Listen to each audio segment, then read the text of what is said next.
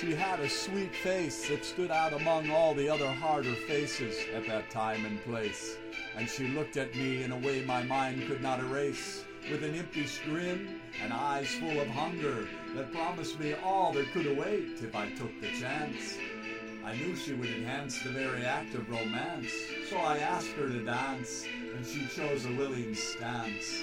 And I spent hours of tunes wrapped in her arms, swooning to her perfume, until last call emptied the room, and we shared a fevered kiss outside beneath the moon. And she asked me, "Do you have a room?" As if she knew that I had booked one at the inn, just down the street, tucked away in that tiny corner of Berlin, as I'd hoped that I might get an opportunity to dabble in some heavenly sin. And so we floated in the drunken haze at the end of another lonely day to my cozy suite with a king-size bed, with thoughts of passion swirling in my head.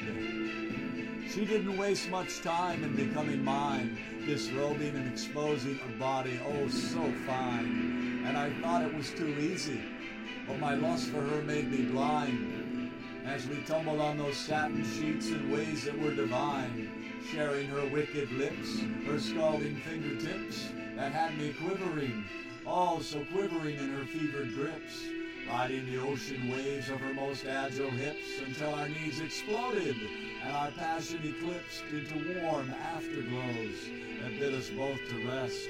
And I spent the whole night in sweet dreams of this girl I just met. But the morning brought me horrors that no mind could realize. I woke up to an empty bed with no note saying goodbye, and upon those satin sheets where she had been laying by my side was something I'd never seen, and to this day I still deny.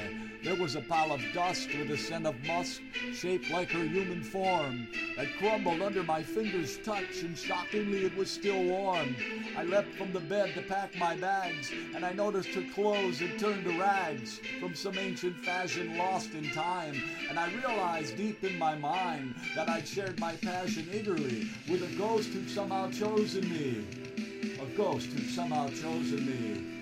And the bartender at the tavern said, "Hey, she comes once a year back from the dead." And I was just one of the many that she had led to spend the night in my cozy bed. And that all the town folks let her be, so that they would not end up like me, haunted by a ghost that tenderly had given me sweet love that horrendously would be the best pleasure I'd ever see, until we met again in eternity. And I knew then that I'd never discover that satisfaction I'd found with my ghostly lover, and that I'd spend my life searching endlessly for her kind of loving that would never be anything close to what she shared with me, till the day I died, old and lonely, addicted to her love, waiting patiently for my return to fulfill her needs.